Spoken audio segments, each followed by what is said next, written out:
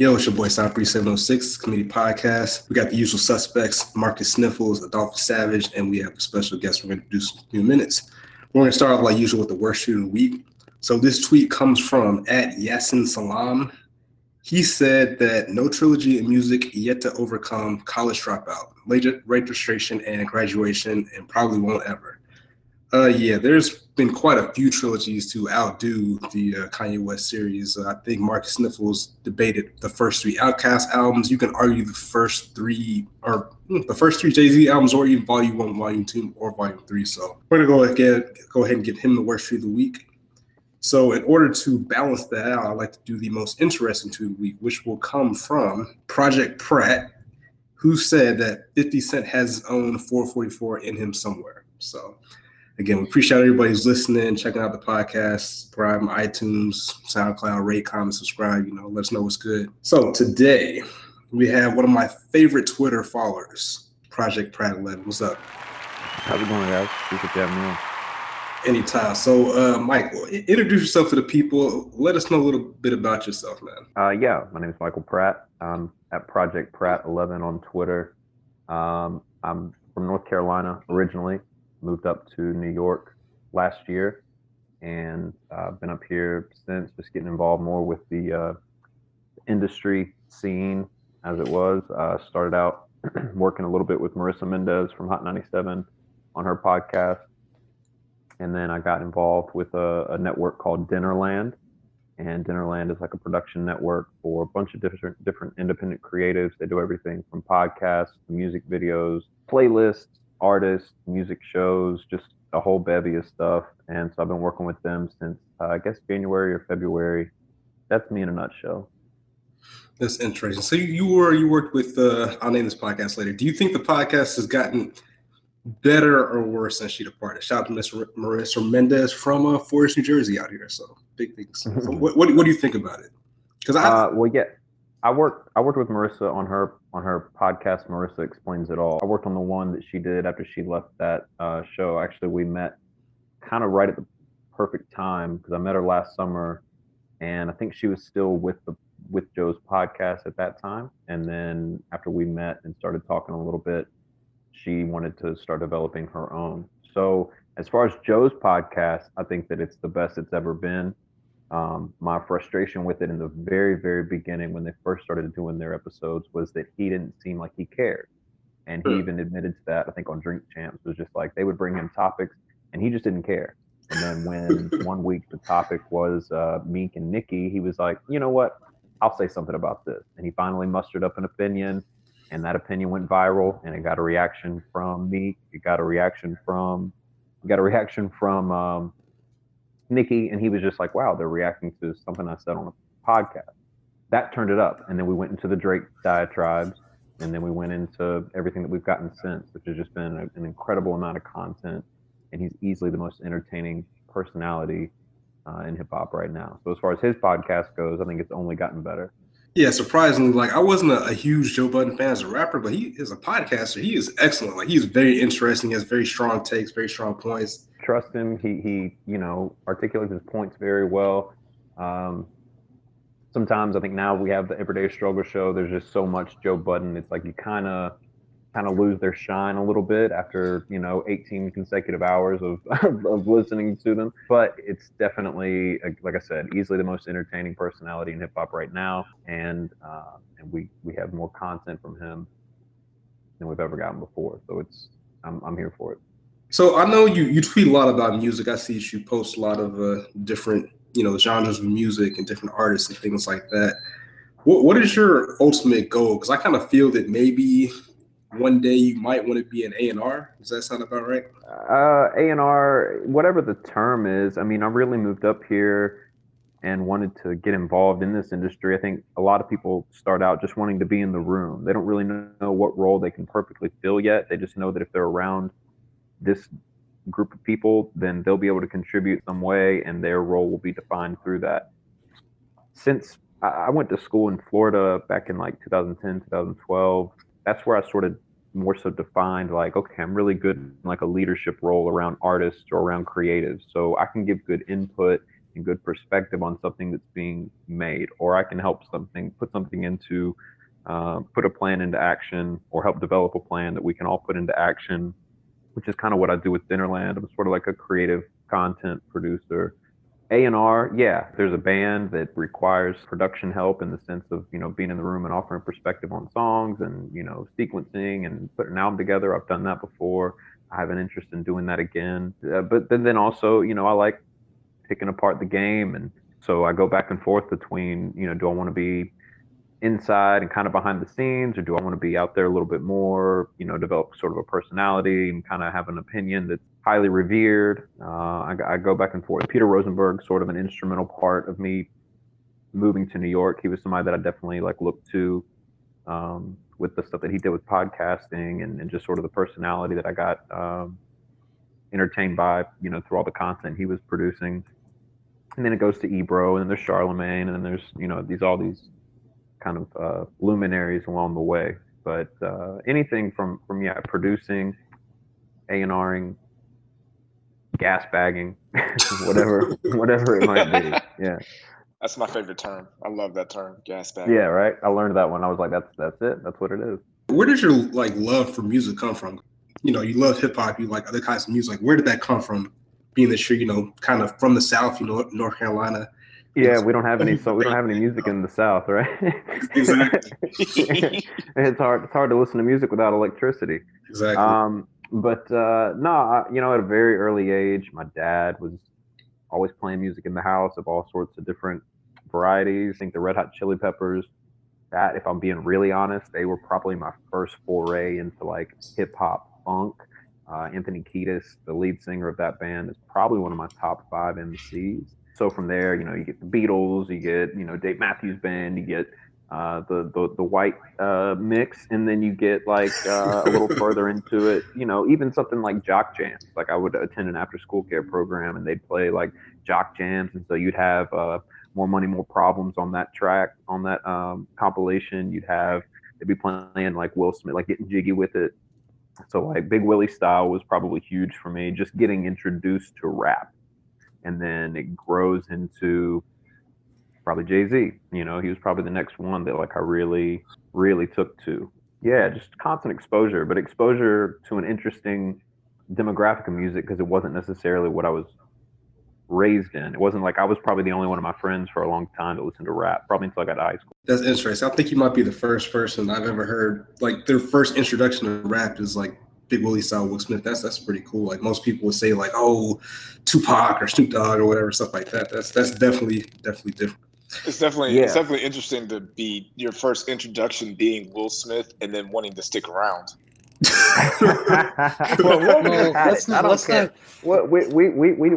don't acknowledge the reign that he had. Now it might have been, I don't know, it might not have been looked at in the same light. To me at the time, I didn't know any different. I didn't know Mobb Deep, so I didn't know that there was gutter and gangster, and then there was also whatever Will was doing. It was all the same to me. Again, this is played amongst a mesh of Quad City DJ songs, and also, like I said, More Money, More Problems. So I had that song memorized. When Rolling in the Sky, Wave It Side to Side, that was everybody stopped in the multi-purpose room and threw their imaginary rolling in the sky and waved it side to side. It's just rooms full of elementary school kids. So I knew that one. We were performing the Intergalactic. It was around, but it only got deeper. And I used to be able to predict songs coming on the radio. I knew the order. I remember specifically, I was in the car with my mom, and I was like, all right, hold on, we're gonna stay in the car for a minute because No Scrubs is about to come on by TLC. And the next song that came on was No Scrubs by TLC. I definitely had things I want to go to. This is way more interesting. So, all right. So, wow, that is crazy. So, how does your parents feel about the whole hip hop thing? Were they kind of cool with that? I know I don't want to make stereotypes about North Carolina, but I've been there before. I'm from the South also, so I know some of the parents aren't too happy when their kids find out or discover hip hop. Well, that parental advisory sticker is just it's no one's friend. I don't care what age or what demographic you are. That parental advisory sticker is going to just give you away before anything else. My mom wanted to kind of keep me real safe, not exposed to much. Red Hot Chili Peppers, even if you listen to their early stuff, they're talking about having sex with cops, and like they're talking about doing heroin and other stuff too. So I mean, like, it's the black part of it was more so just like probably because we weren't in like an integrated neighborhood, you know. So that was probably just like the subconscious part of it. But other than that, like I said, that parental advisory sticker, I remember I had the Stankonia album sitting by my bedside table, and my mom came in and like grabbed it, and she was reading the lyrics. And that first song is "Gasoline Dreams," and he starts off, "Doesn't everybody like the smell of gasoline? Well, burn, motherfucker, burn." And she just read that out loud and was like, "Well, this is just great. You know, this is terrific. What is this?" She went in there and called my dad and was like, "You got him." So, God damn it, Mike. From then on, so from then on, we go to the CD store, and she buys me like an edited version of Chronic 2001, which I don't know if you've ever heard that album, but it's heavy on the explicit content. So there wasn't much left on the edited version. I might as well just bought the instrumentals. But yeah, I mean, my dad was cool with it. He was like in a band growing up, and his dad was really hard on him about exploring. So he was like, "I'm not going to do that with you." So as long as I didn't curse, I could listen to whatever I wanted. But there were definitely years of edited versions of like DMX, and then there was X. That was the name of the album. Yeah, edited version of that. I sat through a lot of edited versions of stuff. I couldn't imagine listening to an edited DMX. That's just like, it's like three words. And imagine getting the tape version. So I had the tape version of an edited DMX. It was just like trying to listen to, you know, a movie in a different language. Yeah, that's crazy. Like, even like I'm from Augusta, and like my first favorite rapper was also like DMX, Jay-Z, Snoop Dogg, stuff like that. Mainly DMX though. I really loved DMX when he first came out. And again, our parents were kind of the same as far as with the rap music. They weren't too too big on it because he said the explicit content, all the cursing and whatnot. So I definitely understand that struggle. Again, congratulations on helping set up the SOB event. How did that go? Through a 444 listening at SOB's last Thursday night when Jay's album dropped. That was cool. That came together really quick. You know, a couple years ago, if I had tweeted something out like, "Hey, I want us all to be together and listen to that 444 album. Who wants to do it?" It probably wouldn't have gone anywhere. But now I kind of have a network of people, DJs, hosts, promoters. So I got a couple people who were interested, and we turned it into a thing pretty quick. So got a couple of DJs together, got a few hosts together, and then last Thursday night at SOB's, we all got together. We probably had about 300 people. We had about 2,000 RSVPs. But we had 300 people show up. I would definitely want to do something like that again. SOBs, unfortunately, and had we known kind of what the sound of the album was going to be, we may have been able to pick a better place or a more suitable place, or maybe just set up SOBs in a way that it was conducive to listening. But we partied for about 2 hours on classic Jay-Z songs. When it came time to listen to the album, it's like, all right, now we all got to get quiet. You know, like, all right, everybody bring it down. You know, the Douce was flowing before, and then it was like, all right, cool, everybody bring it down to a dull roar so we can hear this album. And it's the quietest Jay-Z album that he's ever released. So good idea. We got people in the building. We could get people to show up again. I think I would pick a different location. Yeah, location was probably the only thing, but it was a lot of fun. A lot of people came out, and it was a good time. I think that once the actual grand presentation came for Jay-Z's album, it was a little bit of a dull roar. But I hear that there were sound issues and technical issues at like the 4040 Club. Made me feel better. I mean, it's cool that you're, you know, being involved with the culture and setting up things like that. Definitely continue to do things like that. With 444, so this is where I kind of butt heads on Twitter. Like I like to question a lot of things you say, and I don't know if you do it. Actually, I'm thinking you do it mostly just to spark conversation. But I kind of like, do you really feel like this? You're just kind of like pushing the envelope. So like, you tweeted that you think 444 is better than The Blueprint and American Gangster. I'd like to hear a little bit more on those thoughts. Yeah, I think it is better than The Blueprint. I think that I will lean that direction on The Blueprint. Yeah, I think it's better than The Blueprint. I think it is better than American Gangster, and I think that it's even at this point, after listening to it for a little bit longer, it's been out for a week now, I think I can say it's better than the Black Album. Now, those are 3 albums that fans of music, fans of Jay-Z hold in those are untouchable albums, right?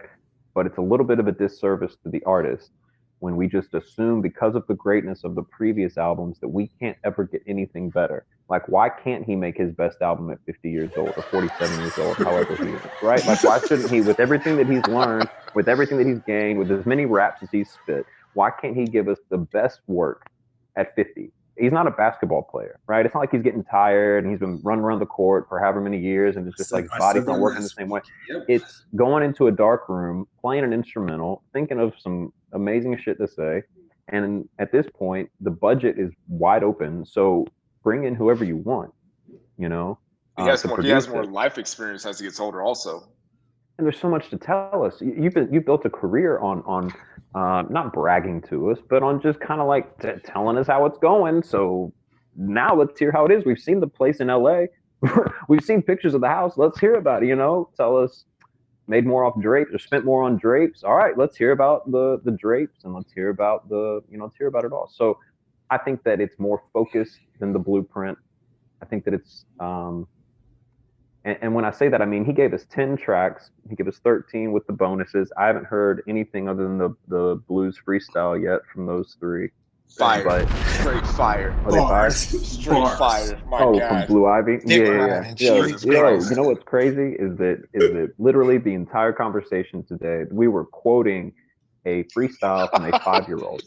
Like, and who else is like Bash doesn't get that. Like Wiz Khalifa puts up a freestyle of his son. Freestyle, it doesn't get that kind of run. Like it's crazy. It's amazing to watch.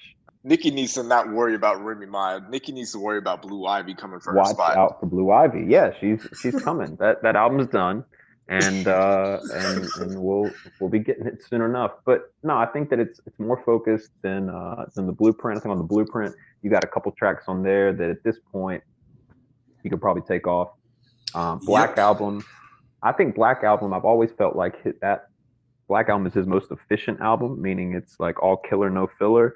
People often make the case for like Justify My Thug. I've never had a problem with that song. I thought that song was dope. Yeah, I enjoy that song.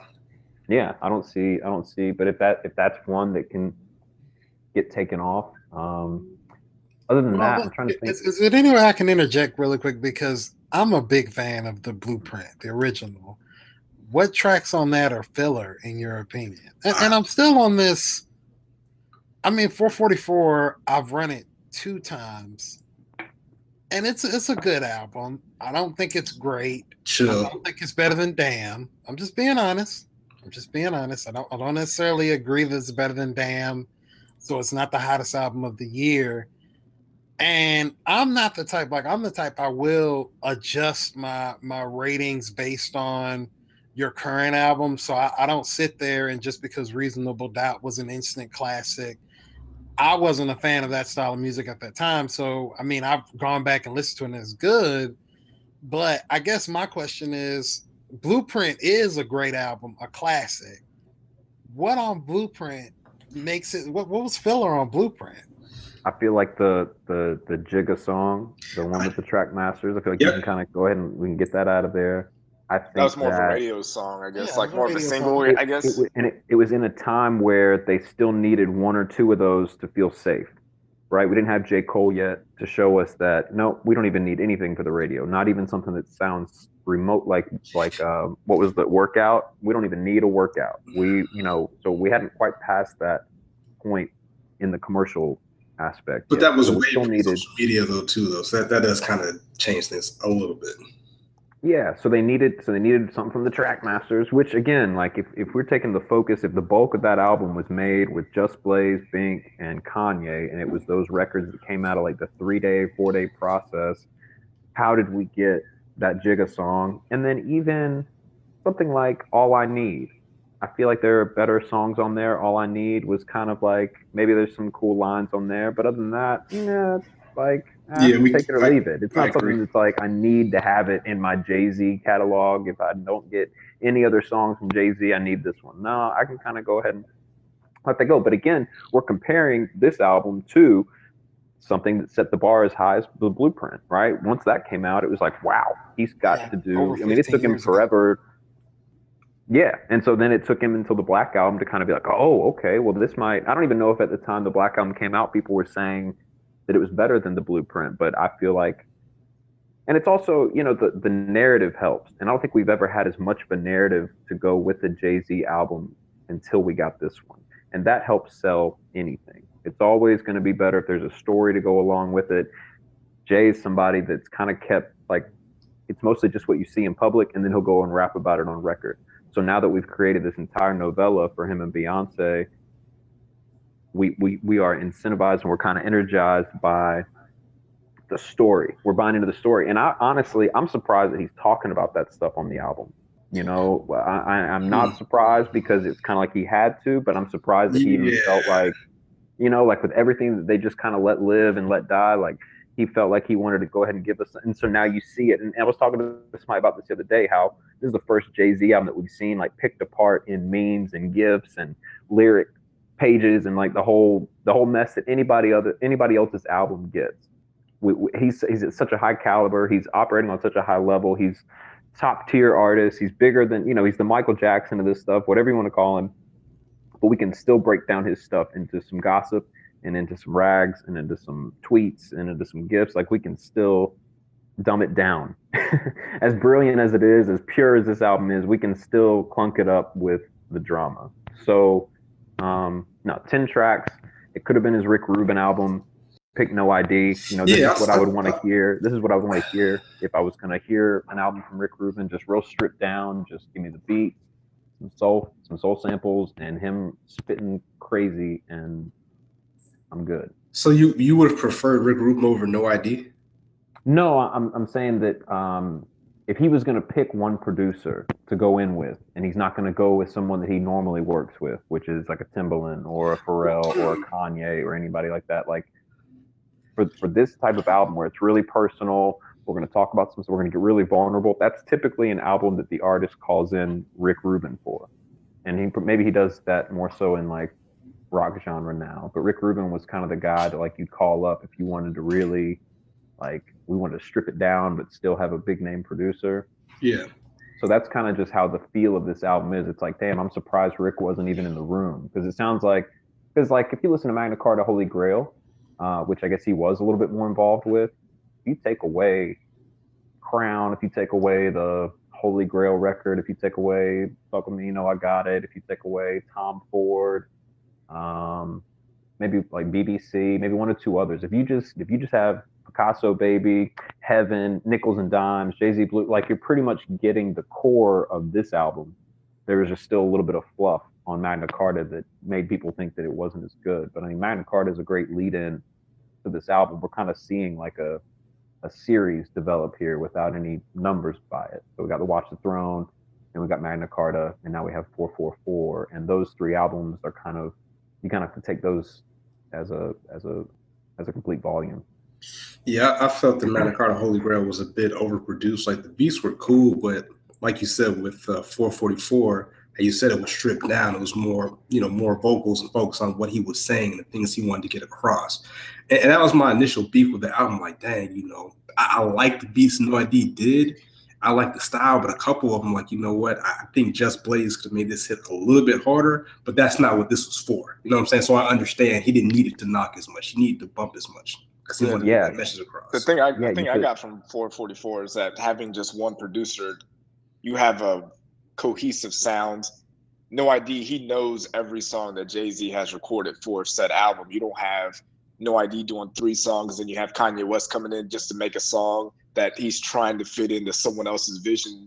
No ID had a vision that he got from Jay-Z, and it's just those two working on that vision together without having outside people coming in and putting their input in there. And he's pulled it off before. I mean, he did American Gangster. He did even Magna Carta Holy Grail. He did Blueprint, Black Album, Reasonable Doubt. All these had different producers on them, but he was able to lock in on a feeling or on just a, I don't want to say the word vibe, but he locked in and got everybody on board, and the stars aligned for that to come together into a really nice piece. So he can do it a couple of different ways. I think that this was it was like, okay, I don't know how many more of these I got in me, but I might as well go in and do the one producer. Again, I'm surprised that he didn't reach out to Premier, or Yeah. as great as Pharrell is, like, why not? If Pharrell's giving, or Just Blaze, like, all right, Just let's do Blaze, the whole yes. thing. Pharrell. Or Swiss, like, who else would have been great? But and that's the thing, is that he picked somebody that isn't as obvious, but makes complete sense because it's from all the same lineage. They have done records in the past, and it is Kanye's mentor.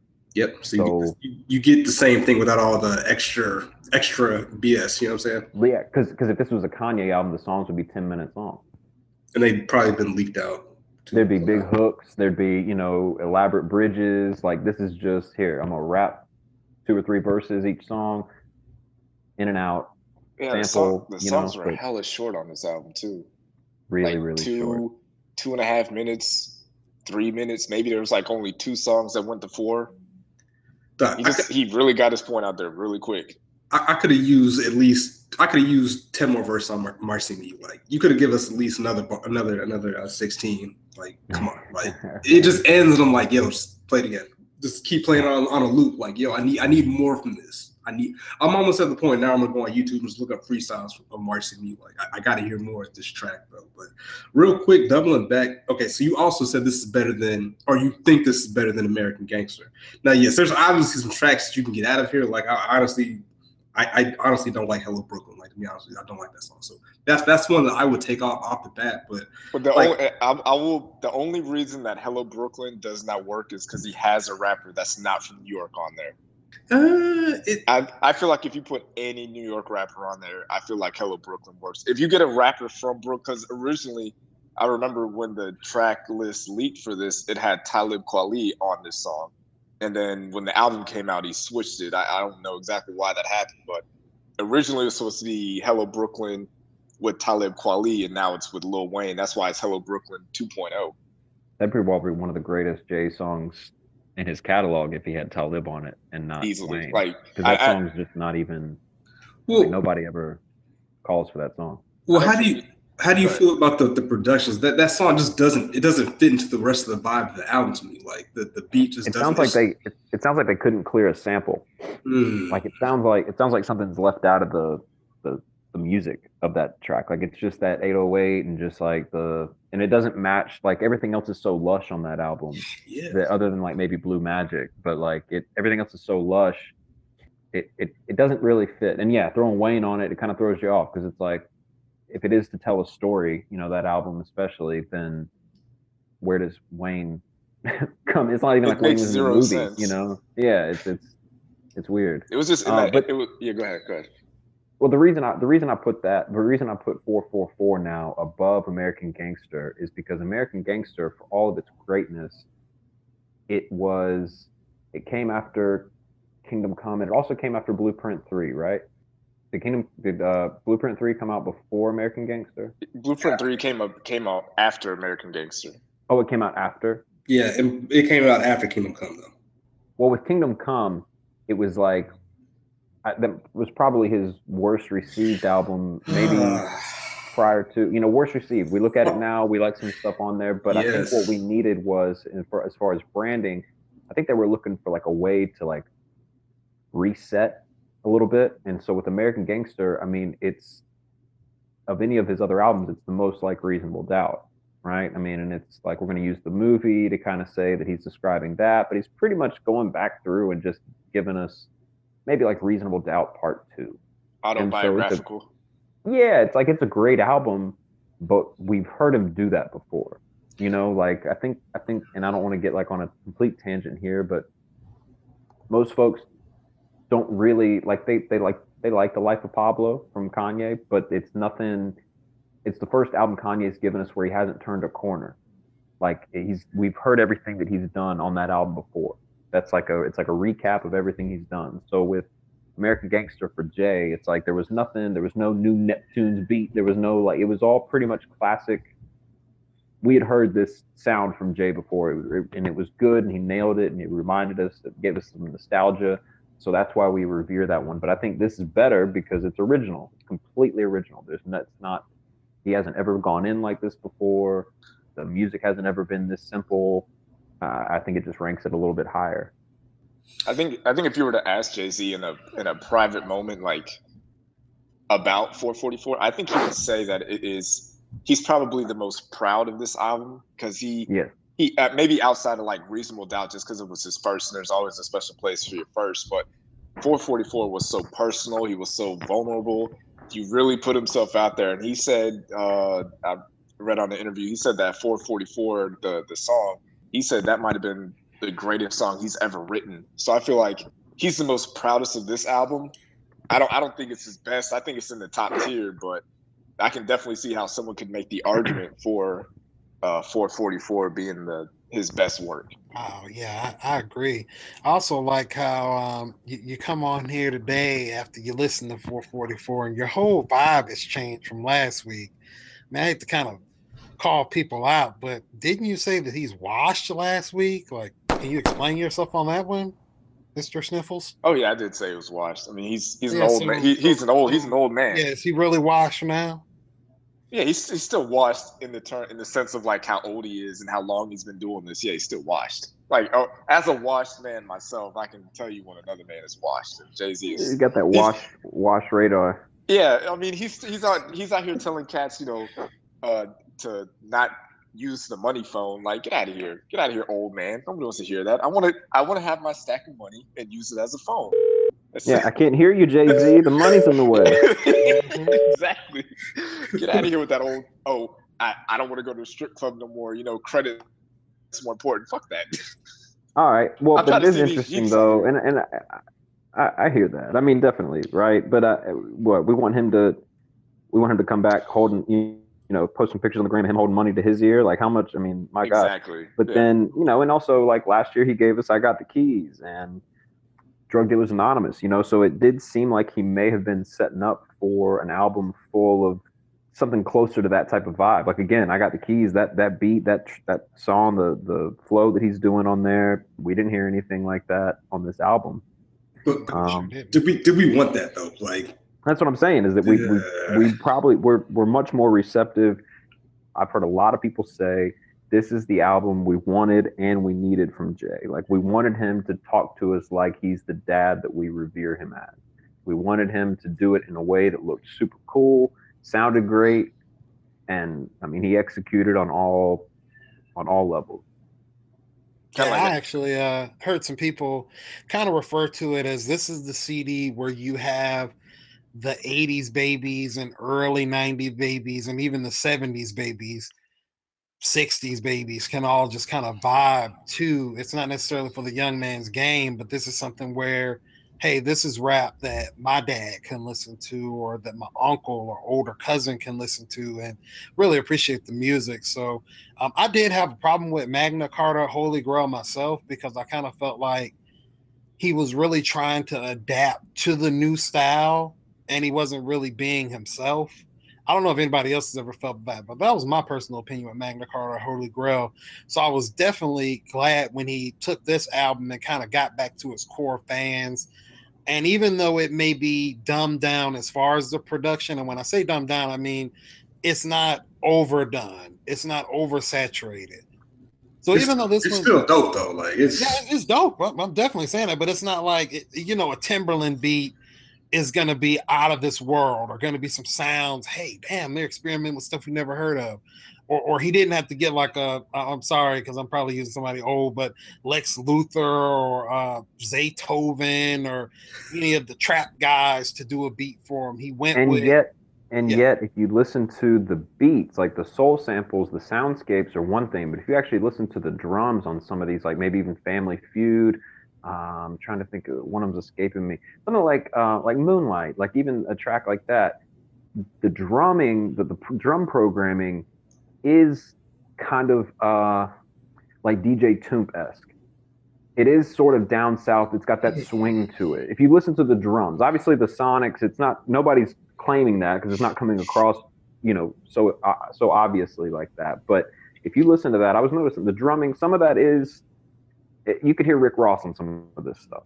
Kind of incorporate, maybe not Lex Luthor, like it doesn't have those, what was that, like the thing that Lex used to do, that like that the hi-hat, he had like the 16th note hi-hat that he would just rattle in and be like, oh, it's the Lex Luger beat. Like, so there's nothing really, like I said, as prominent as that, but but he there is some incorporation of some, I don't know what you call it, like swing, something in the drum programming. It is sort of a call to the Southern roots, I think. So back to the tiers. One question I have is when you make your I guess your statements or your tweets on Twitter regarding music. Now, talking to you, I can tell that you obviously know your stuff. You think about this stuff a lot. But like for example, your top tier albums with Jay-Z. Like I know most people revere, Reasonable Doubt is the best album, but like you said, your top tier is Reasonable Doubt, Blueprint, Black Album, American Gangster, 444. Then you said your second tier was Volume 2, Volume 3, Dynasty, Blueprint 2, Magna Carta, Holy Grail, and then your third tier would be Volume 1, Kingdom Come, and Blueprint 3. So is that your list, or is that the list that you should make, if that makes sense? You know what I'm saying? I think I would, that is my list. I think I would already change it, though. I think I changed it. I tried to change it like right after I tweeted it out. I think Volume 1 has to be a second tier Jay album, just because. Really? Wow. Just because I think it's a great collection of songs. I don't know.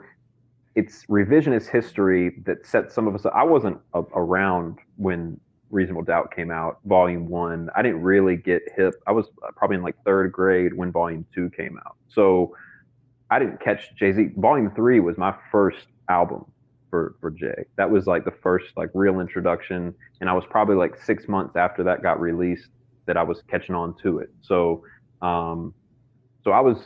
I didn't get to see everything that was going on and how it was being received for Reasonable Doubt or for Volume 1. But it sounds like that album just caught people off guard because it had the Sunshine record. Terrible and song. It just wasn't. Well, but you let that go off, and I think we played that in SOBs last week, and I mean, people are moving to it. Like it.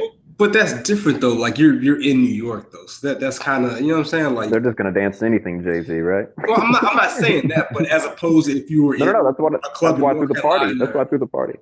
Yeah, there you go. That makes sense. You're not No, gonna get booed any Jay-Z songs in New York. You know exactly. Well, I was like, well, they'll show up, but but yeah. So I don't know. So in terms of tiers, again, I think Volume 1 has to go up because you've got songs on there like Lucky Me. You've got songs on there like Is an Imaginary Players on there. Streets is Watching. Streets is Watching. There's a lot of I'm gonna misspeak on some of these titles, I think, but there's a lot on there that you go back and you look at and you realize it was a little bit better. So I think the Volume 1 is probably a top tier. I'm forgetting what my list looked like, but yeah, it's just like again, like I look off of if you go back and look at top tier is Reasonable Doubt, Blueprint, Black Album, American Gangster, and 444. So what I try to chop that down. Okay. The way I try to chop that down is just like I go back and I look at each track listing, and it's like, all right, so which songs on here do I not need to hear again? And it's tough for those top tier albums. There aren't very many. I think out of those, however many, the top 5, I guess, is what it is. Those top 5 albums, I'm probably not pulling any tracks off of there. You know, I mean, Blueprint, it's like, yeah, I can live without the Jigga song. I can live without All I Need, but as a complete listen, I don't know if I need to. And then once you get down, you get to Kingdom Come. It's like track listing and sequencing. Maybe sequencing was an issue for Kingdom Come, and it's why we didn't. You know, the Show Me What You Got record has to be one of Jay's worst songs. Oh wow! Come on. No, hold on. Now, Rock Boys is a better version of Show Me What You Got. And the thing with me is that I don't know. So you mentioned sequencing. I'm really big into production. Like the production on Show Me What You Got is excellent. 1500 nothing. Those drums. Come on. Yeah, man. I agree, but I just don't think that it's. I don't think it's one of his strongest records. I don't know that he wasn't doing anything on there. Yeah, it's like it's a great Just Blaze record, but I think that he's obviously something didn't take during that season when he was trying to put up that album. So if you know whatever, and for us to go back now and realize that there's some good stuff on there, again, it just means for how it was presented. If this album 444 had been presented in any other way, and can't even begin to imagine how that would have been. I mean, the way they did it, it's just like you don't even know it's coming, and then it's here. I love watching that process. But go ahead. Kingdom Come It's kind of like when Michael Jordan came out of retirement the first time, and he came in like the middle of the season, right before the playoffs, and you could still see some of his greatness, but he wasn't all the way back. Like they still lost in the playoffs. He wasn't Michael Jordan wearing 23. That was like, all right, this is a dude that can lead us to the championship. He was still rusty when Kingdom Come came out. That's what Kingdom Come is to me. What's interesting though about that is that, you know, he gave us what, like 4 Dr. Dre collabs on that album. You got Lost Ones, which is one of his best songs. Mm-hmm. You got 30's the New 20. You got like Dr. Dre production, you know, like Dr. Dre, he's gonna work on your album. That's as big as it gets. That's the best producer you're gonna get in the room. Yet again, still, people with that album just don't have the same regard for it as I do some of these others. So what else is in that bottom tier? It was Volume 1, which I've agreed can probably go ahead and move. Kingdom Come, Blueprint 3. I'm surprised that was in the bottom tier. Yeah, I just don't feel like those songs. I mean, Empire State of Mind was a huge record. I don't feel like any of those other songs. Yeah, but again, like it was a huge record, but like I don't catch me up. I mean, I don't know. It's a good song. It's probably just one of those where it's like we've heard it so many times that it's not even a Jay-Z song anymore. It's like a jingle. It's a New York jingle. So that one, Run This Town, DOA, like these are kind of like records of the time. They don't necessarily go any further. Yeah, you know? I don't play Run This Town at all, ever. I'll run DOA just because I love the beat, but I mean, you're right. No, you can keep going through it. I mean, off that, on to the next one's a good song. But again, like, are they better than any other records that Jay's ever made? If I get 2 of those, if I get the Blueprint 2 and I get the Blueprint 3, and I say, all right, I want to play something off one of these 2 albums, I'm probably going to pick something off the Blueprint 2. Oh no, we're gonna get to the Blueprint 2 in a second. Now, one thing that I wanna challenge you on is that you said that Kingdom Come, Show Me What You Got is probably, you said, Jay-Z's worst song, right? That's what you said? I mean, maybe. There's a couple. On that album, to me, you could argue that Anything is probably the worst Jay-Z song he's ever put out to me. Anything You Want, girl. That will be edited out. That is terrible. Yes, I cannot. That will be edited out. Yeah, I can't. It's just so bad. And it seems like, and I know that they have greatness together, but it seems like all the worst tracks to me that Jay-Z have involve Pharrell for some reason. Like there's a couple other ones Pharrell that just didn't hit to me, but continued. So your tier 2, all right. Your tier 2 was Volume 2, Volume 3, Dynasty, Blueprint 2. I don't know if I'm ready for this Blueprint 2 joint, but go through your second tier, then we'll go to that. Yeah, I mean, just like again, if I'm going by the same guidelines of just like, let me see which of these albums has the least number of records that I want to get rid of. Kind of how I assess it. So again, that top tier, there's like 1 to 2. Like I don't think Reasonable Doubt has any songs that I would take off. Black Album, you could make an argument for like 1 or 2 of those records. Blueprint, you could make an argument for 1 or 2 of those records. American Gangster is pretty flawless. And then you take Lil Wayne. You take Lil Wayne. Yeah, you gotta take hella. Right. Yeah. So you take that record off. There's probably like 1 that I'm not thinking of at the moment. But again, like American Gangster, what helps sell that is the fact that it's like tied with that movie. Like that movie was great. The album was great. Jay's making good music on there. Puff's involved. There's just a lot going on with that album that makes it great, you know? And then tier 2, so Volume 2, I mean, I looked back through Volume 2 recently and I was just like, damn, this is like a street classic. Like this was before he ever made anything that was like really crossover commercial. I mean, like Hard Knock Life was probably the one, but I don't think we're even really there yet until like Big Pimpin'. So Volume 2, there's so much on there. I mean, I don't know, I can't remember offhand, but it just seems like there's probably not that many records that you can get rid of out of his catalog. Volume 3, you know, I've got that up there just because that's like the sentimental favorite A, and his first Jay album I fell in love with. I didn't realize until later that some of those records, like the one with Mariah, you know, you can probably get rid of that one. But definitely some of the best like Jay Timbaland collabs on there. Dynasty. That run, Volume 2, Dynasty. That's a great run. And they were just really locked in. And then to top that off with the Blueprint, you know, it's quite an era for music that he was running with. Everything that Drake's doing now, I think that we kind of forget that Jay was definitely putting out an album every year for a long time. And out of those albums that came out every year, you've got like 5 classics, you know. So it's incredible. But Dynasty Volume 1 or Dynasty Volume 2, Volume 3. What was the other one in that second tier? Blueprint 2. Blueprint 2. I mean, look at it. You know, the gift, that first disc. Again, it's not like the best Jay-Z music we've ever heard, but it's not the worst. It's up there. To take on the task. It's up there as the worst. Yes.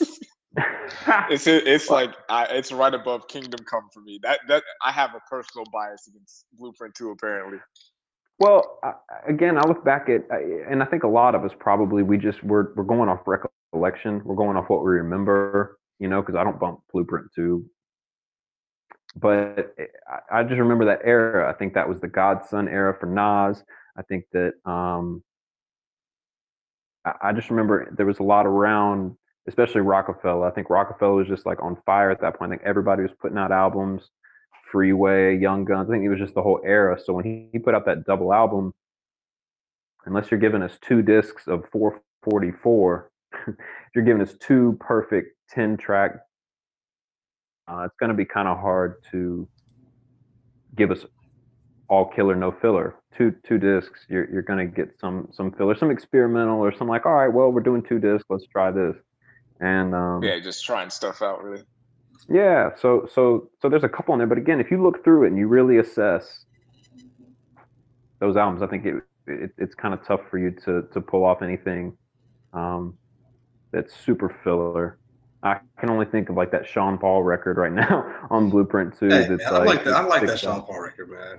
I like it. They don't fit so together. even then, it's like there's. I even like the remix on it, man. Like I might be a huge Blueprint 2 stan, man, but I don't know, man. Again, it's all about it. It has a lot to do with like era. Like if I put that album on right now, I might listen to it and be like, man, I was blinded by the light. Like I really liked it back then, but I don't really like it now. But I feel like I looked through the track listing for at least that first disc, and I was like, nah, this was hard. This was great. And then even the second disc, you got Meet the Parents on there. You got Guns N' Roses. You got Show You How is, man. I mean, when I remember when all-time greatness. When this album first came out, like I loved it so much that I went out and supported the Young Guns. That's how much I loved. I didn't love it that much. I went out there and I bought those albums from those 2 kids. And I was like, yo, this shit is so fire. And I listen to it now. I'm like, yo, Blueprint 2, man, that shit's. Okay, compared to other people's discography and talent-wise or whatever, it'd probably be okay if another artist were to release this album. But if you compare Blueprint 2 to Reasonable Doubt, Blueprint 1, American Gangster, you know, Black Album, it just doesn't add it. Yeah, but you're comparing greatness to greatness. Mike, you got a minute? Can I run through the title tracks, the tracks on Blueprint 2 real quick? And tell me which ones you're gonna drop. Because I think that Marcus doesn't. When's the last time you listened to Blueprint 2? The day I live tweeted it. It was like a couple weeks ago. All right. Title track, A Dream. Can you live without that? Yes. I'm gonna ask you, Mike. Can you live without that? No. There we go. Hovey Baby. Great Just Blaze production. Can you live without that? The Watcher. 2. Can't live without that. That song, bro. I love that song. Like the Watcher. Like these next 3 songs. Yes. Okay. Now I think this was on one of your polls about best Jay-Z Beyonce collabs. 03 Bonnie and Clyde. Yeah, I was surprised that didn't get as much love. Yeah, I wasn't really for that. So, okay. Well, I mean, look, it's like, it is what it is. It's as important to his catalog as On the Run Part 2. I mean, it's like, it's a Jay-Z Beyonce collab. It is what it is. It helps tell a little bit of the story. And that's why I was like, okay, if you change best to like favorite, then that changes the argument. Okay, cool. Excuse Me, Miss. Great single. Of course. Gotta have that. I know you don't like the Sean Paul, so I'm gonna skip that. All Around the World was cool. It was cool. It was mellow. I like that. Yeah. Okay. With, what's her name? Latoya Williams. Yeah. Yeah, that's a good one. Okay, there we go. See, now as you go through it's not sounding as bad. Popping tags. If you do not like popping tags, you're gonna get removed from this podcast. So classic. Popping tags. Classic. I think the beat really helped that song too. The beat was really Kanye put his foot in that beat. Okay, whatever. All right, so again, this is where we get a little shaky with Pharrell again. Fuck All Night. Trash. That's one of the best Pharrell songs. Wow.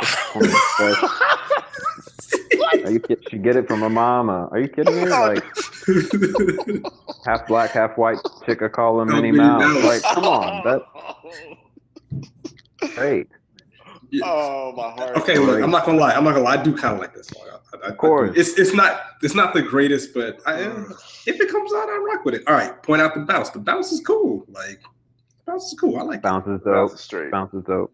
And I did it my way. I can live without that. Trash. I don't like that. But see, there's that song, there's Legacy, there's My First Song, there's all these songs that he's kind of done in that way.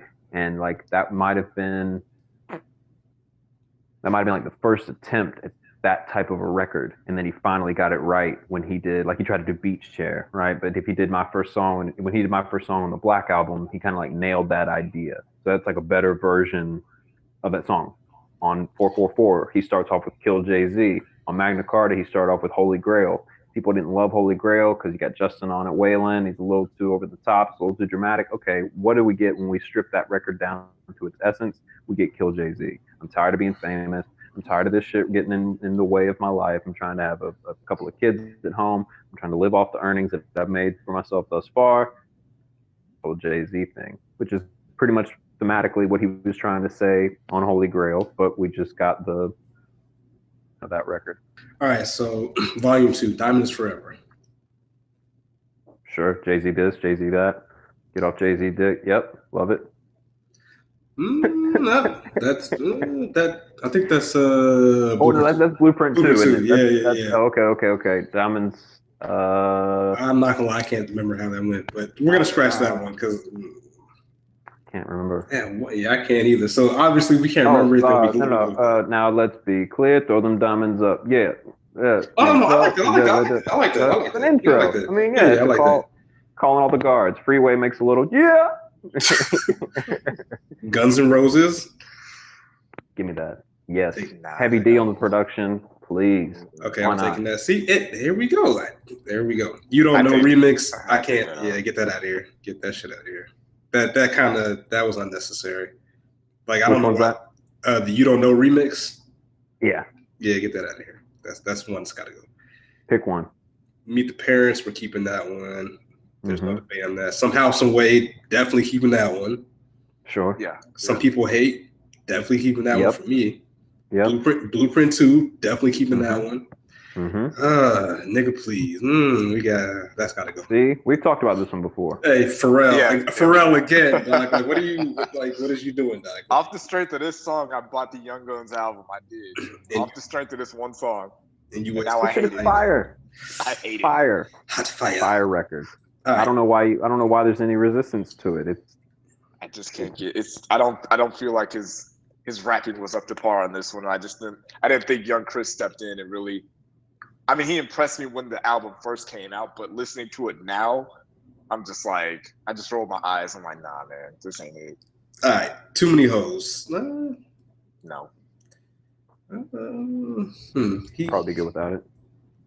You know, he had the little Mace reference in there. That's interesting. That took me back. We looked up that. As One, I didn't like that song. I didn't like the beat. I didn't like anything about it. Yeah, no, we're good on that. So what's that like? Maybe 6 records out of 2 discs worth of, what is it, like 14 songs apiece? 11 and 14. All right, we can live without that. Ballad for Fallen Soldier. It was interesting, but I can live without that. Really? Wow, I just thought you'd have left that on there.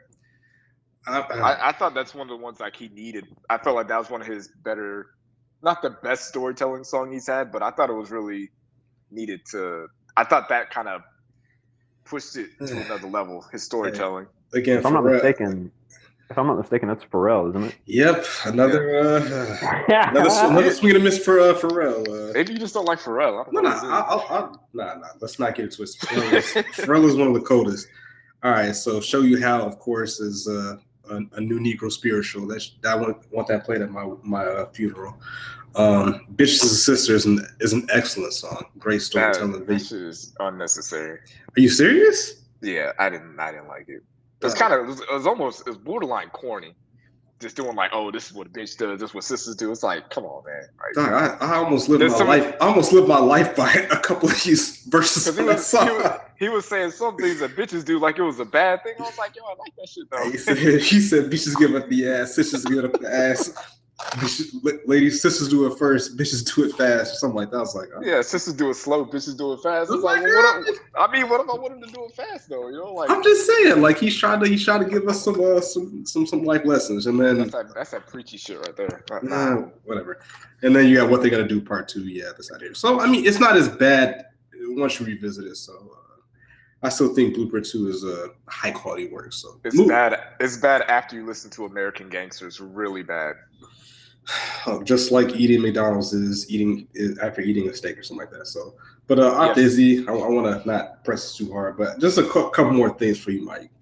All right. So, honest question, man. Are you a Drake stan? A Drake stan? Yeah. Okay. Yeah. I like him. I think he's good. I'm not a stan. I wouldn't like rock coals for him. Okay. Fair enough. Because I know you listed his top 5 albums, which I don't really want to get into, but I know one of the interesting things that I asked that I was curious about is how you included the mixtape, So Far Gone. You included that in your top 5, and my question then to you was like, okay, so are we considering mixtapes, even though I know it was re-released as an album, right, or whatever? So I was curious, like, so we're counting mixtapes as albums. You were more saying that bodies of work, right? Not specific labeled albums because you had More Life in there, but More Life is quote unquote a playlist. You know what I'm saying? So my question was can we retroactively go back in time and say, hey, well, this was a mixtape, but we're going to count this as a body of work and put it in my top whatever? Because if that's the case, then there's a couple of mixtapes that I would put in as my top whatever for Lil Wayne, as opposed to some of his albums. You know what I'm saying? It's like, what's kind of the thought process in that? Like, does it have to be officially re-released, or can it just be any body of work is allowable and acceptable to use in some of these top categories? No, I don't know. I think I probably was just thinking about it, at least on that day, is like everyone throws Section 80 into Kendrick's, and I'm just always confused by that because I'm like, well, that was before Aftermath. Like, they re-released it just so they could sell it. Yeah, I'm not. That was a mixtape to me, and that's the caliber of mixtapes that so many of those artists made during that time. Kid Cudi, Currency, anybody on that Freshman cover, right? Like, they made J. Cole. They made these bodies of work, and we called them mixtapes at the time. Big Sean. Everyone that was coming out during that time was putting together a tape like that. So with So Far Gone, when they re-released it and made it like 7 songs, that cheapened the whole experience to me. That's not the one that I'm including. So I'm talking about that initial mixtape release because that makes sense. Because then when he gave us Thank Me Later, I didn't like that one as much because to me it veered from the structure that was set up on that So Far Gone tape, which is the structure that we got. I guess we got it on Take Care. I'm not as big of a Take Care fan as everyone else is, but then on Nothing Was the Same, I felt like we went right back to that initial. We found the balance. We went right back to that initial structure that So Far Gone had, where every song kind of led one into the other. So yeah, I mean, I counted it as bodies of work because we're going to call them a million different things now. But I don't know. I mean, it would depend on the artist as to what I decided to include. EPs now and that playlist, so I just call it bodies of work because even More Life, you can call it what you want, but that one's still, again, it follows the same structure as Views, as Nothing Was the Same. It kind of follows that same arc. Interesting. Does Drake have a classic album in your opinion? I don't know if he has a classic album. I think that he's always given us like when he gave us Nothing Was the Same, I was like it that was the best I had heard Drake on because it reminded me so much of that. Structurally, I thought the songs he found a sound, he really dialed in, and it was good. So that's probably as close as it gets for me. And then, but then if you're reading this, it's too late with it. It's kind of like having Views and More Life. I feel like those 4 albums, Nothing Was the Same, If You're Reading This, It's Too Late, and then Views and More Life. I feel like those are like 2 sides of the same coin, and you need one with the other. They complement each other. They're companion pieces.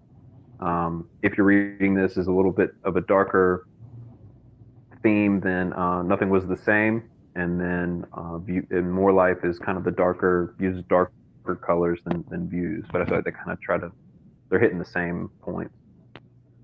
I think honestly, If You're Reading This Too Late is probably my favorite Drake project, excluding So Far Gone. But that's interesting to hear. The answer is 0 on Drake classic albums. It's 0. He doesn't have any. Yeah. So in other words, probably not. Yeah, and the crazy thing is, there's way worse rappers that I feel have classic albums but Drake doesn't. I think Drake's his ultimate goals are probably at this point bigger than music, if that makes sense. Like you said something about his last 2 singles. I was like, they were kind of lukewarm, like Signs and what was the other one he put out? To the Max. The DJ. I was like, it was cool, but it wasn't nothing I got to hear more than like one time. You know what I'm saying? Yeah. No, we're tired. We're tired. We're just tired. And he hasn't taken a break really. But we're exhausted on it. It's no longer an event. It's no longer you can't pop up a new sound every 2 weeks. And we talk about a classic album. He's trying. From him. Trying. Maybe he's given us what was left over. Like he's given us what's in the stash. I mean, none of this is like groundbreaking. Like I don't think he put out that Signs record and thought, all right, here we go again. Everybody saddle up. But in terms of the classic Drake record, I mean, what would that sound like? Because he's grown so much as an artist since So Far Gone to where he's completely dialed into the West Indian and the rhythm records and things of that nature. So like, what does a classic album 3 albums ago, like I said, Nothing Was the Same, kind of as close as you get because of the lyrical content, the sound, the structure of it. That's probably his best work. It might be his most complete body of work since So Far Gone. What does it sound like at this point though? Like, can we get a classic from him? Because are there classic? I guess Thriller's a classic pop record. So maybe if Drake gives us 9, no questions asked, inarguable 9 smash records, maybe we could have a classic Drake album. But I don't think it would be the same thing as it would have been 3 years ago. I kind of view Drake in the same light as I do someone like a Kevin Hart, where Kevin Hart, he puts out so much material and they all do numbers. They're all technically hits. He makes all the money. He's in every movie. He's in all the TV shows. And 20 years from now, we'll be like, yo, Kevin Hart had an amazing run, but no one really considers Kevin Hart to be a great comedian. No one thinks he's better than Chris Rock or Eddie Murphy or, Seinfeld or anything like that. And 20 years from now, people are going to look back at what Drake did. You look at all the numbers he did, all the records he sold, all the streams he had, all the number 1 hits he had. And you're like, wow, he had a great run. But you could still name maybe like 5 rappers during that run that were better than him. I feel like no one thinks that Drake is one of the greats. He's a great hit maker. He's a great songwriter. But no one really considers him to be one of the great rappers, like, of all time. That is you can see that. Because like J. Cole isn't doing the numbers that Drake is doing. J. Cole's not even coming close to getting that kind of attention and popularity. But if you ask people like who's a better rapper, J. Cole or Drake, most people are gonna say J. Cole's a better rapper. Same with Kendrick. Kendrick's just now starting to do numbers, but if you look back on like history, if you look back on Kendrick's career compared to Drake's career, Drake has had a better career, but Kendrick's a better rapper. I guess that makes sense. So wrapping this up, Mike, what do you do? I know you said you came to New York to work. What do you do for like fun? It can't be work. I guess you listen to music for fun. It seems like something you enjoy doing, but like when you're not working, what do you do just to kick it? Just to kick it, yeah, man. I mean, I listen to a lot of podcasts. I consume a lot of content. Definitely listen to music. I probably don't listen to music as much as it would seem like. Probably listen to a lot more like podcasts and interviews and things like that. But I'm definitely like, I don't know. I've listened to so much music in my 28 years that I can. I didn't want to tweet anything about the 444 album too quickly because I know that especially someone like you who's watching my tweets. I don't want to put anything out that's too impulsive that like I'll have to, resend later. But I can pick up on something pretty quickly, like making the assertions that I've made about the 444 album being, the Black Album drifting gold or the Blueprint draped in black. Like I can make those claims. Like I've heard those albums enough, and then I've heard this one enough times to like, okay, I kind of get like the feel of this. Like this reminds me of this. So, but yeah, man. I mean, I'm listening to a lot of music. I'm reading. I don't know. I'm pretty boring. Like I really did. I said earlier that I came here to work, and that's pretty much what I did. So like if I'm out, it's probably not for grins. Like I'm probably out for like networking purposes, and there's a function that I'm supposed to be at. So when I'm just chilling, I'm absorbing music or absorbing content one way or the other. Okay, interesting. Now, one more quick thing. I know I want to wrap it up, but that was actually something I did want to talk about at some point. Like I'm at the point now. Like when I go work out and go to the gym, I'm at the point now where I will listen to podcasts before I listen to music at the gym. Like, how do you manage those two things? There's so many good podcasts, so much content out there, but in the same breath, new albums drop seemingly every day. So it's like, how do you balance that? Like with being able to, I guess, digest the albums. I mean, because podcasts are fairly easy to digest. It's just the volume of them that come out or whatever weekly. But as far as like you said, you didn't want to put out, a crazy hot take on 444 without, actually having time to digest the content of it. So how do you balance doing that with the podcast and then with the different albums come out? Because you had Jay-Z, you had Two Chainz, you had Big Boy, you had Joey Badass come out. It's like every week it seems like a new CD comes out. So it's like, how do you have that happy medium? Like, how do you not go crazy? How can you put all this stuff out with a clear conscience? And still find some quiet time to think your own thoughts. Exactly. Especially. Yeah. No. Yeah, exactly, man. I'd say that was like the whole inspiration behind having that 444 party. It was really selfish. Like I just didn't want to be in my apartment by myself reading Twitter, listening to that album for the first time. I wanted to be out. I wanted to see some genuine reactions. But I don't know, man. I mean, there's a ton of content, and there's a lot of hours in a day. There's probably 3 or 4 podcasts per day that come out that require your attention, and then there's a new album every week or so. And in the streaming age, I found it harder. I have a harder time going back and listening to stuff that came out months ago. Because my streaming, like, it keeps it pretty current. Like if my recently added music or my recently listened to, it's all new stuff. So like I'm only thinking about the last 4 albums that came out. If I'm going back and listening to a seat at the table, that's got to be a special occasion because it's not at the top of my listening list. My top of my listening list is what's come out most recently. So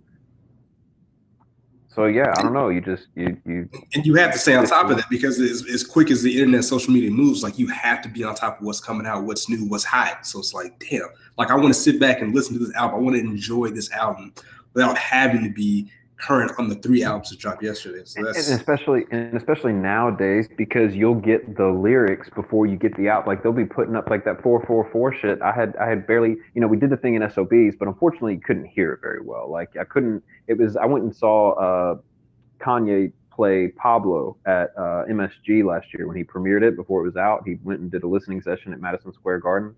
So I went to that, and that was kind of the same thing. It was a great idea because when I'm listening to a new Kanye West album, I want to be in the biggest room with the biggest speakers. Just let that shit go. And for that one, unfortunately, like it was just a little hard it's new sound. So it's hard to make out everything that's coming through the speakers. Had a similar situation at SOBs. You could still hear it, but you're listening to something brand new. So, so then again, like before I really got a chance to give it a good listen, I'm on social media for a couple of minutes and I'm seeing, people posting the lyrics and there's all this, these memes and gifs to go with it. Breaking down all the subs, all the it's like it's already giving me. I just saw the trailer and I felt like I've already seen the movie. Like you guys are spoiling the action for me, and you're taking the parts. That's the other thing too, is it's marketing, right? So they're trying to sell us particular parts of this album so that we'll buy into it, not just buy it, but we'll buy into it, the narrative, the story that goes with it. So that's what's being projected and highlighted instead of me getting to sit there with my 2 headphones on, listening to music and processing it for myself and picking out what I find is important. When Back to Back came out from Drake, I probably hadn't heard that record. I didn't hear that record for like 6 weeks after it came out, but I knew the whole record because everyone had tweeted, "Is that your girls tour or your world tour?" Like I knew everything about that record before I ever had to hear it. And then when I finally heard it, I was like, "Oh, this shit's hard. Like this like I like this. Like this is great." But I didn't have to hear it. So there's a lot of stuff that comes out that I don't even have to hear. Like I didn't hear that Playboy Cardi record until maybe a couple of weeks ago. We were out in the club. Like I'd heard about it. I heard the Millie Rock references. I've seen people Millie Rock before. Never really heard the record. And then when I finally heard it, I was like, oh, okay, I get it. That shit kind of hard. Yeah, I like that shit. Okay. So I don't have to hear everything to know kind of what it's about. Like hearing this Jay album is great. I'm so glad that this came out. It's so refreshing. It's perfect. It's a perfect album at this point. A week after it's released, it's perfect. I haven't found anything that I really want to pick apart about it. But come a couple weeks from now, might be a little different. But like my overall point was just like, I don't have to hear everything to know what it sounds like. I wouldn't have to listen to the 2 Chainz album to tell you what that sounds like, but I did. I wanted to hear the Big Boy album. I wanted to hear where that was because I'm a Big Boy fan. Glad I listened to it. Probably don't need to listen to it again.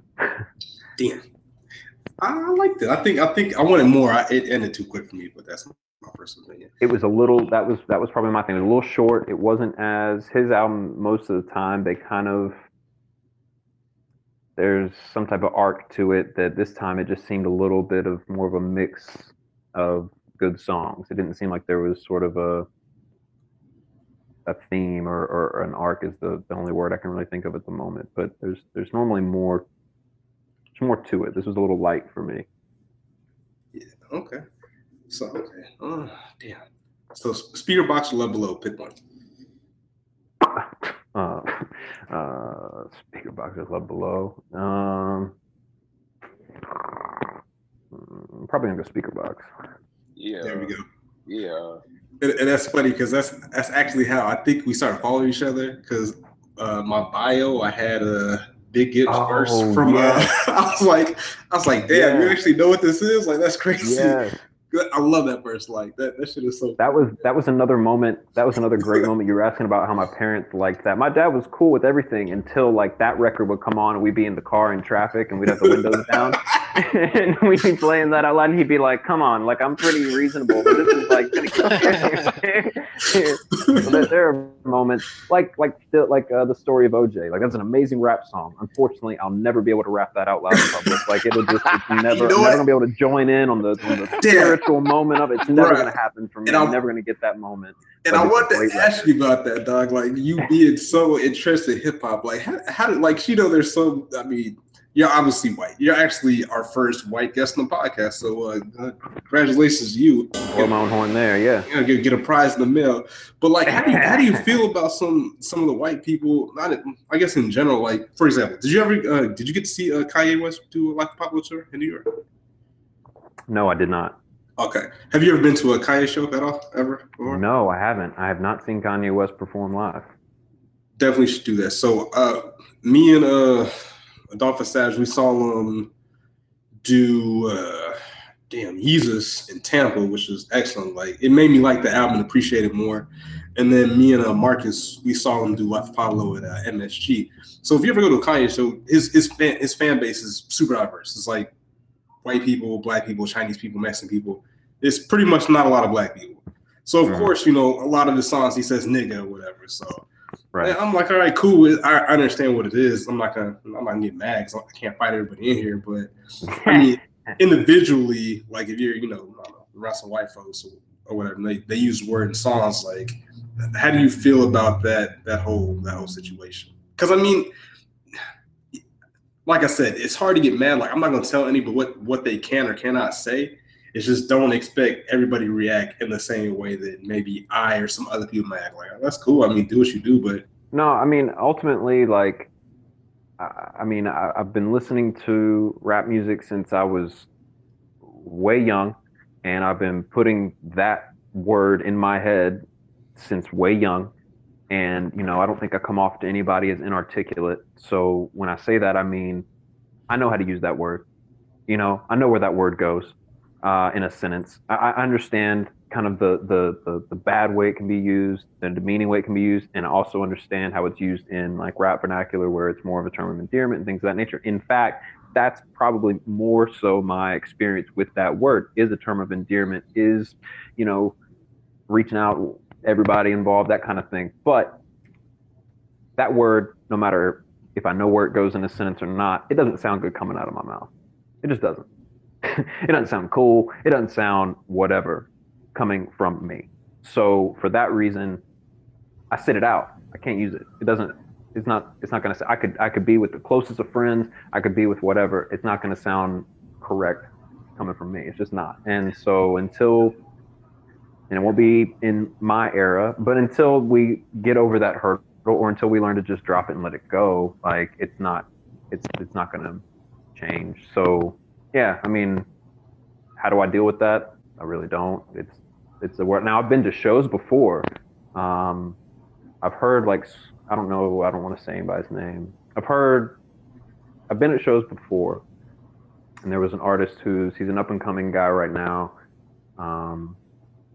And he had a song, and it was like pretty heavy on the N word in the chorus. And he was like, I don't care what color you are. I want you to say that word. Just come on, everybody, let's say it all together. And I was just like, yeah, it's not happening. Yeah, I'm not. Yeah, sorry. Like I have to leave here. I can't leave with you. Like you're not coming with me. Like no, I'm not gonna just. Like, I have to go home. Yeah, like I've got a train to catch. So, but I just, you know, it is interesting to get those different takes, but ultimately, like I said, I mean, yeah, I could probably use that word with the best of them, but ultimately it's not going to sound good coming from me just because of history and everything else. But my experience with that word, I've never seen anybody hanging from a tree. You know, I've never seen somebody getting beaten down in the street, not to say that it doesn't happen, but I've just never seen it and seen somebody be called that word in a derogatory way. I've only heard it in this rap music. I've only heard it in the hip hop culture.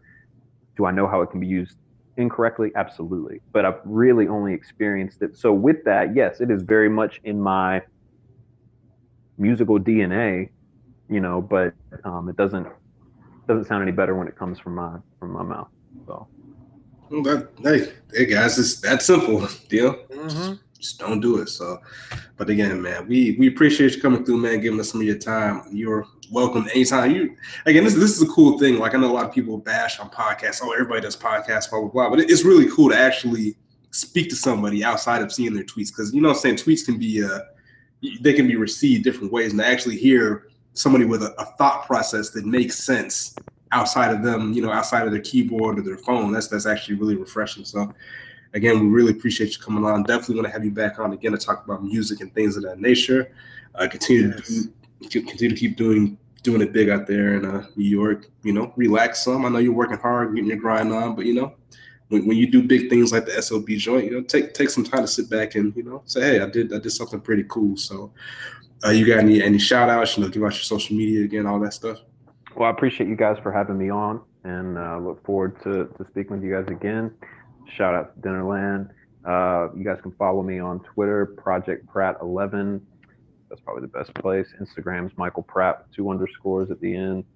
But yeah, shout out to Dinnerland. Shout out to everybody that listens to this podcast. Maybe you guys would get about 5 other people to listen to it when I promote it. Turn up. Yeah, so this will be the viral episode. But no, I really do appreciate it, and I love chopping it up about stuff like this. So anytime. Yes, sir. Well, again, this is South Beach 706. Dolphins, you got anything? Nah, I don't have anything. Marcus? Boom shakalaka. Shout out! Yeah. Shout out to the first producer that's going to get sued for using Blue Ivy's vocals for a rap song. That'll be excellent on Twitter. So, but yeah, this is the Committee Podcast, and it'll be out. Peace.